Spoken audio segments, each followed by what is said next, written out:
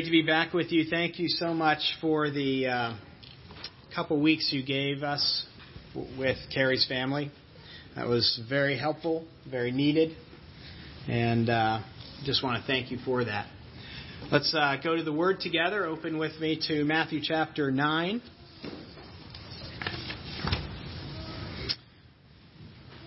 We'll be looking again at verses 18 through 38. 3 weeks ago, we began looking at these verses together. These 4 encounters that Jesus had in wrapping up chapters 5 through 9, which is a section that Matthew has put to hold together. And in these 4 encounters with the synagogue ruler whose daughter had died, a bleeding woman, 2 men who are blind, and a mute, we began looking at these verses and what they tell us about salvation. That's kind of the tack we're taking into these verses, what they tell us about salvation and our approach to salvation. Not that these people were necessarily saved. That's not what the point of this section is. But what their actions teach us about our approach to Christ. What it teaches us about our approach to Christ. And 3 weeks ago, we began to first notice that it all begins with desperation, right? That's what we focused on 3 weeks ago. Jairus, the synagogue ruler, desperately distraught that his daughter had died, comes to Jesus. The woman who had a bleeding issue for 12 years, desperately isolated from society.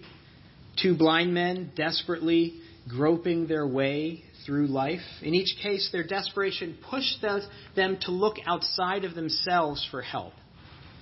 And that's what we find in salvation. There needs to be a certain criticality, a certain desperation, a deep need that makes you look outside of yourself, outside of your own ability. You know, there comes a point where you get to the end of yourself and you can't find the answer in yourself.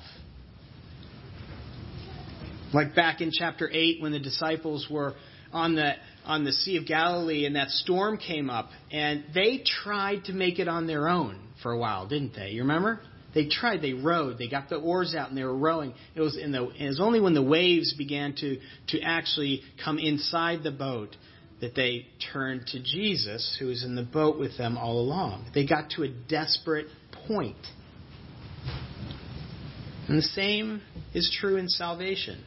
There comes a point in life where desperation makes you turn to Jesus. For some, it's physical circumstances, right? Maybe for you it was physical circumstances. You reached the bottom of the proverbial barrel, right? For some, it's relational circumstances. You know, a broken relationship with a father or a mother or a spouse. Or maybe a lack of relationship. For some, it's an emotional circumstance, a fear. For some, it's people turn to Christ out of fear of hell. Whatever made you initially turn to Jesus, for true salvation to be present, for genuine salvation to be present, you must come to understand that your actual desperate circumstance is that you are a rebellious sinner that stands ultimately before a holy and almighty God. That is your desperate circumstance. And that's the desperate circumstance that Scripture describes over and over and over again. Thus, each and every Christian must come to their own personal Isaiah moment. I heard it prayed this morning. It was beautiful. Right? We each have to come to that moment like Isaiah, and we cry out, and however these words come out, woe is me, I am ruined. I'm a man of unclean lips. That's where you have to come. That's the desperate crux. And when you come to that moment, when you realize that you are spiritually blind and mute, that you are spiritually bleeding and dying, it makes you desperate. Desperate like these people. that we're about to read about. Desperate to have your sight returned, your speech returned, your bleeding stopped.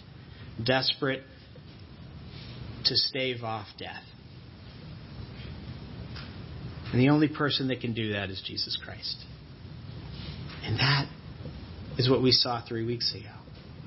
But we see something new here, a second ingredient, if you will, of saving faith, and that is faith itself. We see faith here. Look with me at verses 18 through 38 in chapter 9. While he, that is Christ, was saying these things to them, behold, a ruler came in and knelt before him, saying, My daughter has just died, but come and lay your hands on her, and she will live. And Jesus rose and followed him with his disciples. And behold, a woman who had suffered from a discharge of blood for 12 years came up behind him and touched the fringe of his garment. For she said to herself, If only I touch his garment, I will be made well. Jesus turned and seeing her said, Take heart, daughter, your faith has made you well. And instantly the woman was made well. And when Jesus came to the ruler's house and saw the flute players and the crowd making a commotion, he said, Go away, for the girl is not dead, but sleeping. And they laughed at him. But when the crowd had been put outside, he went in and took her by the hand, and the girl rose. And the report of this went through all the district. And as Jesus passed on from there, 2 blind men followed him, crying aloud, Have mercy on us, Son of David. When he entered the house, the blind men came to him, and Jesus said to them, Do you believe that I am able to do this? They said, Yes, Lord. Then he touched their eyes, saying, According to your faith, be it done to you. And their eyes were opened. And Jesus sternly warned them, See that no one knows about it. But they went away and spread his fame throughout that district. As they were going away, behold, a demon-oppressed man who was mute was brought to him. And when the demon had been cast out, the mute man spoke. And the crowds marveled, saying, Never was anything like this seen in Israel. But the Pharisees said, He casts out demons by the prince of demons. And Jesus went throughout all the cities and villages, teaching in their synagogues and proclaiming the gospel of the kingdom, and healing every disease and every affliction. When he saw the crowds, he had compassion on them, because they were harassed and helpless, like sheep without a shepherd. Then he said to his disciples, The harvest is plentiful, but the laborers are few. Therefore pray earnestly to the Lord of the harvest to send out laborers into his harvest. Father God, that is your word that you have for us today. And I pray, Spirit, that you will enliven what I say and do spiritual good to your people through it. Help me, Lord, to exegete these scriptures well and true. Lord, I just rely on you. Let me be less and you be more here this morning. In Jesus' name, amen. Alan Redpath, the famous pastor, wrote this: Faith is 2 empty hands held open to receive all from the Lord. 2 empty hands held open to receive all from the Lord. Here we see 3 examples of empty hands. Jairus, that synagogue ruler, came to Jesus with empty hands, didn't he? In verse 18, you can look at it with me. He comes and he has nowhere else to go. And he kneels before Jesus and says, My daughter has just died, but come and lay your hands on her and she will live. A great statement of faith right there. Then we see the empty hands more clearly of this bleeding woman in verse 22. Here she says, If only I can touch his garment, I will be made well. And Jesus, in verse 22, identifies that faith. He turned to her, seeing her, saying, Take heart, daughter, your faith has made you well. And we see this faith even more explicitly in the 2 blind men in verse 28. Here they come and they follow him, crying aloud, Have mercy on us, Son of David. And when they finally get to Jesus, he asked them point blank, "Do you believe that I am able to do this?" And they say, "Yes, Lord." They trust him. Matthew wants to highlight the fact that belief, trust, faith, whatever word you want to use there, they all mean the same thing, is a necessary ingredient for saving them from their desperate position. It has to be there. Faith has to be present.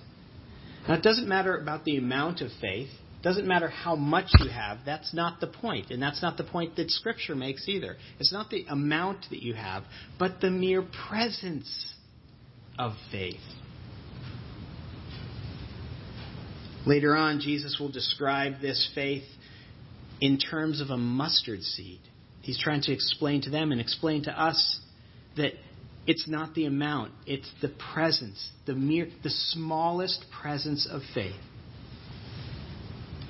And that's true of our desperate situation too. For all of us to be saved from our sin, to be forgiven, faith must be present. There has to be faith. Not a perfect and complete faith. Let me say that again. You don't have to have a perfect and complete faith to be saved. One does not need to know everything about Jesus. We're not told, but I'm sure these three people coming up to him didn't know everything about Jesus. But a mere mustard seed of faith. Alexander Maclaren said it this way: there can be no faith so feeble that Christ does not respond to it. Isn't that wonderful? There can be no faith so feeble that Christ will not respond to it. Doesn't that give us encouragement? That's what the Scripture says over and over again. Galatians 2:16 says, "We know that a person is not justified by works of the law, but through faith in Jesus." John 3:16, "For God so loved the world that he gave his only begotten Son, that whoever believes in him, has faith in him, trusts Jesus, will not die, but have everlasting life." Perhaps the best example of this mustard seed faith is that thief on the cross, right? It has to be one of the best examples of a mere faith that we have. The thief on the cross knew only that he was guilty and was getting what he deserved, and Christ was innocent. That's his cry on the cross. That's what his declaration of faith is. And Jesus said to him, "Today you'll be with me in paradise." That feeble faith that thief had, the mere faith, the mustard seed faith, Jesus recognized it and accepted it. The thief knew nothing of the substitutionary atonement of Christ that was taking place. Couldn't have explained it. He knew nothing of Jesus' virgin birth. He knew nothing, maybe he knew nothing of his miraculous ministry, we're not sure. He certainly didn't know of his resurrection. But he turned to him in faith. And that's the foundation of any genuine salvation. The foundation is turning to Jesus in genuine faith. A realization that you are a vile sinner under just condemnation, just like that thief on the cross, and that Jesus is innocent. That he lived a perfect life, that life that we cannot live. That though innocent, he willingly went to the cross and bore our shame, as it says in Philippians 2. He took on our penalty, the penalty of death. And through his death and his powerful resurrection, he gives you eternal life. That's the simple and the sweet gospel. That's it. And to be saved, you must turn to Jesus with empty hands and place your faith in him. That wonderful hymn, "Nothing in my hands I bring." Right? Nothing. We don't bring anything to the table. A genuine trust in what Jesus did on our behalf is what saves us. Yet how do you know if your faith is genuine? Have you ever asked that question? Have you ever asked the question, how do I know if my faith is genuine? I've asked that question. Anyone else ask that question? It's okay to nod. I've asked that question. Many people in the crowd, John MacArthur points out that the woman in that story with the woman who was bleeding, that many people in the crowd that day had contact with Jesus, yet only the woman was healed. That's interesting, isn't it? He goes on to say, Jesus knows the difference between a person that approaches him with mere religious curiosity or a sense of adventure and one who comes to him out of desperation and genuine faith. Jesus knows the difference. There are many people who come to Jesus out of intellectual curiosity. Perhaps you've had conversations with them. There's a lot of people who just want to spar intellectually. There's not faith there. Many people come to Jesus for emotional reasons. Many people come to Jesus for a type of life insurance. I'm getting towards the end of my life. Death is looming a little closer than it was. I'm thinking about it a little bit more. Let me just check this box. So I ask again, how do you know if your faith is genuine? Well, if we look at our text, we see the simple and clear answer that Scripture bears out again and again is that the people that came to faith, that came to Jesus with faith, were changed. They were changed. The woman's bleeding stopped. The blind men saw. Jairus' daughter lives. In other words, there's a conspicuous and visible change in these people. And so too with genuine faith. Paul wrote to the Colossian church, "For you died, and your life is now hidden with God, with Christ in God. Since you have taken off your old self with its practices and put on the new self, which is being renewed in knowledge in the image of its Creator." There's a change that takes place when you come to Christ with genuine faith. Here Paul describes it as a renewal. He also describes it as a new self, a new man. In that new man, that renewal has visible, discernible manifestations. The proud become humble. Angry, kinder, gentler. The judgmental become empathetic. The austere, tender. The unteachable, teachable. The addict, self-controlled. The unforgiving become forgiving. The unapologetic become apologetic. There's a change that happens. Genuine faith results in genuine change. Philippians 1:6 says that he who began a good work in you will complete it until the day of Christ Jesus. There it is. And we see this change throughout Scripture, don't we, in people? I mean, the obvious ones like Peter, who was a denier, went to his death proclaiming Christ being crucified upside down. Paul, that persecutor of the church, becomes a lover of the church, a protector, an apologizer, the greatest apologizer for the faith. John, who wanted to call down fire on those towns that rejected him in Christ, remember that? Call down fire, Jesus, on them. He became the softest, most loving of the apostles. David, desperate to hide his sin. How does God change him?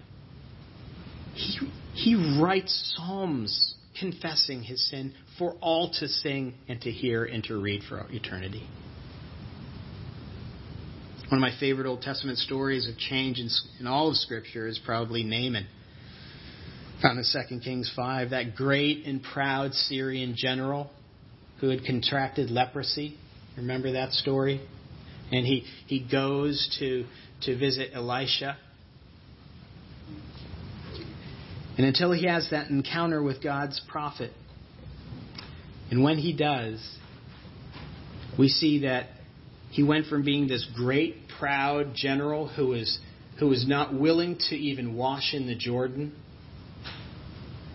to a humble man carrying 2 bags of dirt, Holy Land dirt, back to Syria so that he could bow and worship Yahweh.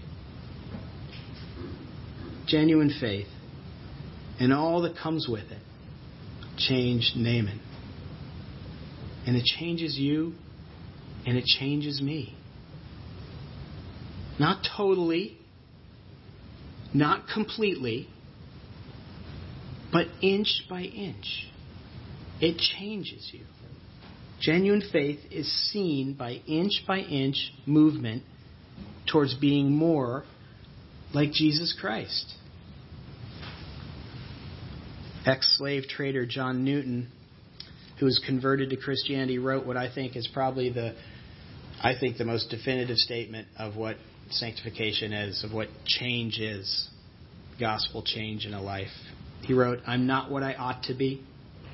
I'm not what I want to be. I'm not what I hope to be someday. But by God's grace, I'm not what I used to be." That is it. Brothers and sisters, does that describe you?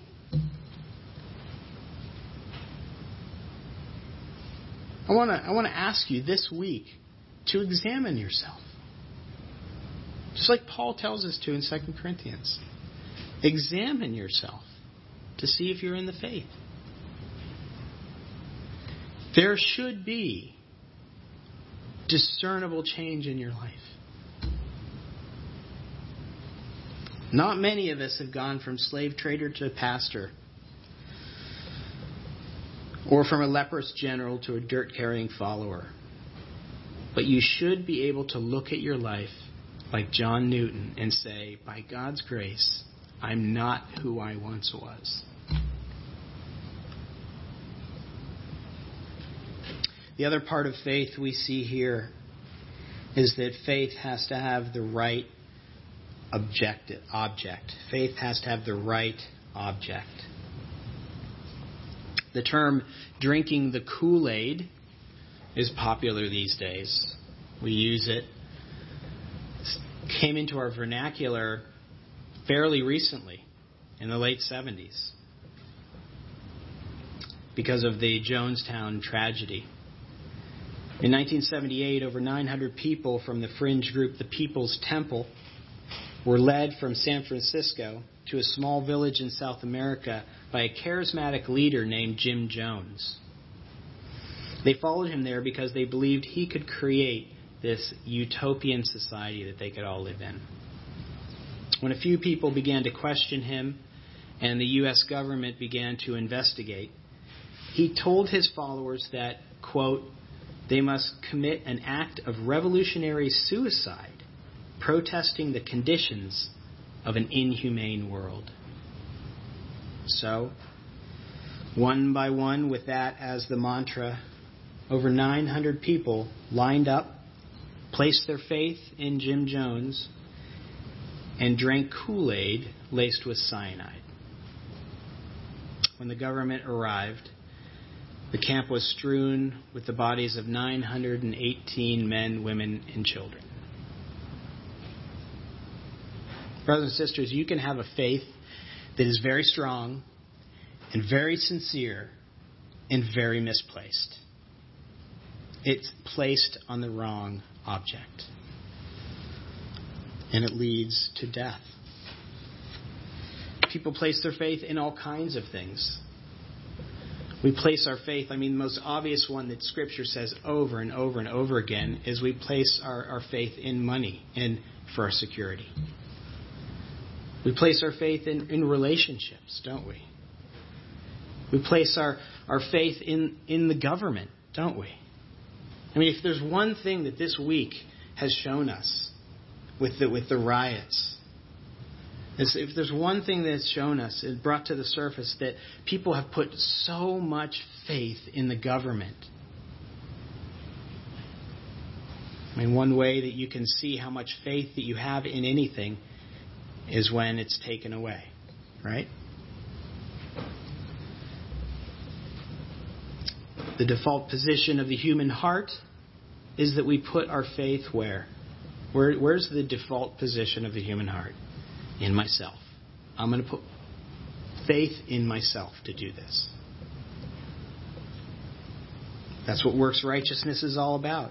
When you think you have the ability to actually make it to heaven yourself. Through being good morally, or kind, or generous.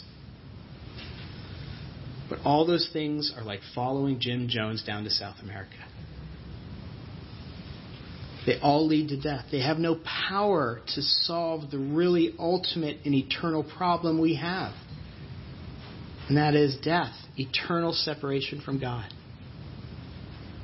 For that, you have to have the right object to put your faith in.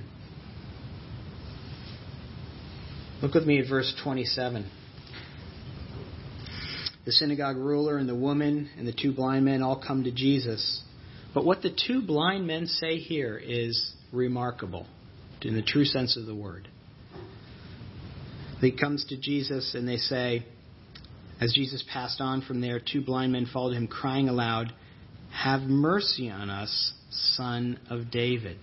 If you're a Bible underliner, underline that phrase, Son of David. They are identifying who Jesus is. This is the first of 5 times that Matthew is going to use this phrase, Son of David. The most memorable one you and I know very well comes at the end of Jesus' life when he's entering Jerusalem for the last time. And the crowds are gathering and they're putting down palm branches down in front of him and they're crying out many things. But one of the things the crowds are crying out is what? Hosanna. Blessed be the Son of David. See, in chapters 8 and 9 here, Jesus is laying out his messianic credentials. He's healing diseases. He's casting out demons. He's forgiving sin. He's raising the dead. And what these two blind men do by using that title is identify who Jesus is. God, from the very beginning, has placed clues in his scripture, his Old Testament, to this coming Savior. He embedded clues. He embedded, these are the clues that many times at Advent, with the Advent candles that we light, these are the clues that we're remembering about Jesus. Geographical clues, like he's going to be born in Bethlehem. His ministry is going to start in Galilee. Or ministry clues, like he's going to be a healer of the deaf and the blind.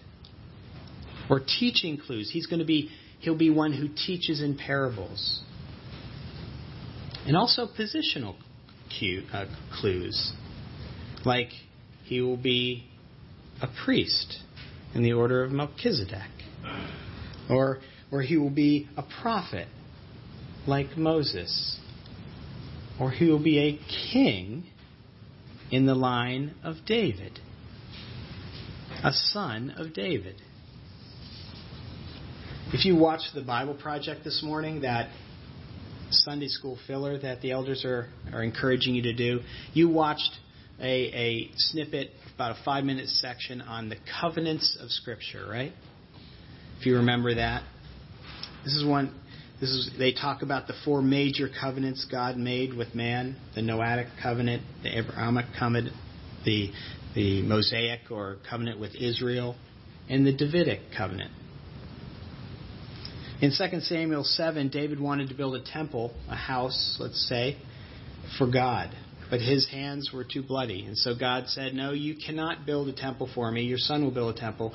But, and he takes this opportunity to make a covenant with David. He says, when your days are fulfilled and you lie down with your fathers, I will raise up your offspring after you, who shall come from your body, and I will establish his kingdom. He shall build a house for my name, and I will establish the throne of his kingdom forever. God was promising that day that in some future day, the Savior of the world will come from his line, David's line. And these two blind men are putting their finger on it. They're identifying Jesus as that man, that son of David.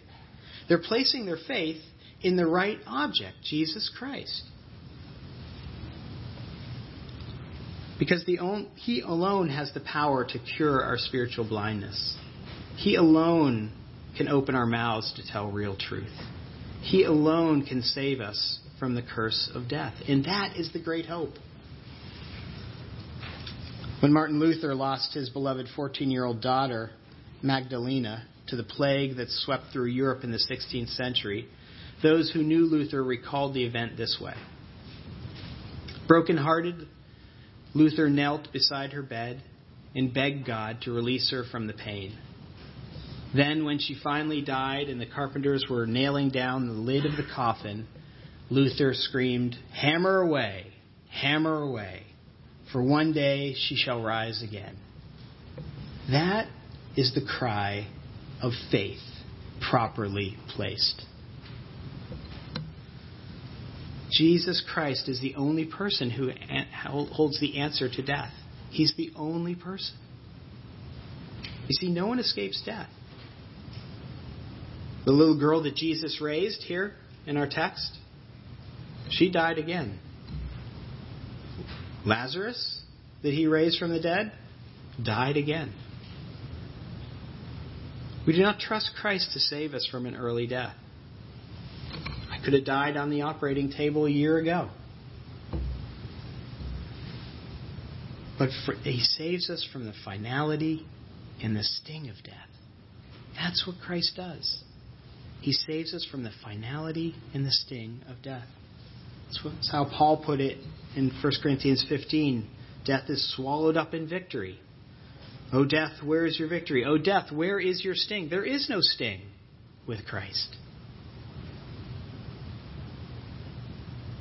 Professional golfer Paul Azinger was diagnosed with cancer at the age of 33. He had just won the PGA Championship and had 10 other victories to his name. He wrote, "A genuine feeling of fear came over me when I got the diagnosis. I could die from cancer. Then another reality hit me even harder. I'm going to die eventually anyway, whether from cancer or something else. It's just a question of when. Everything I had accomplished in golf became meaningless to me. All I wanted to do was live."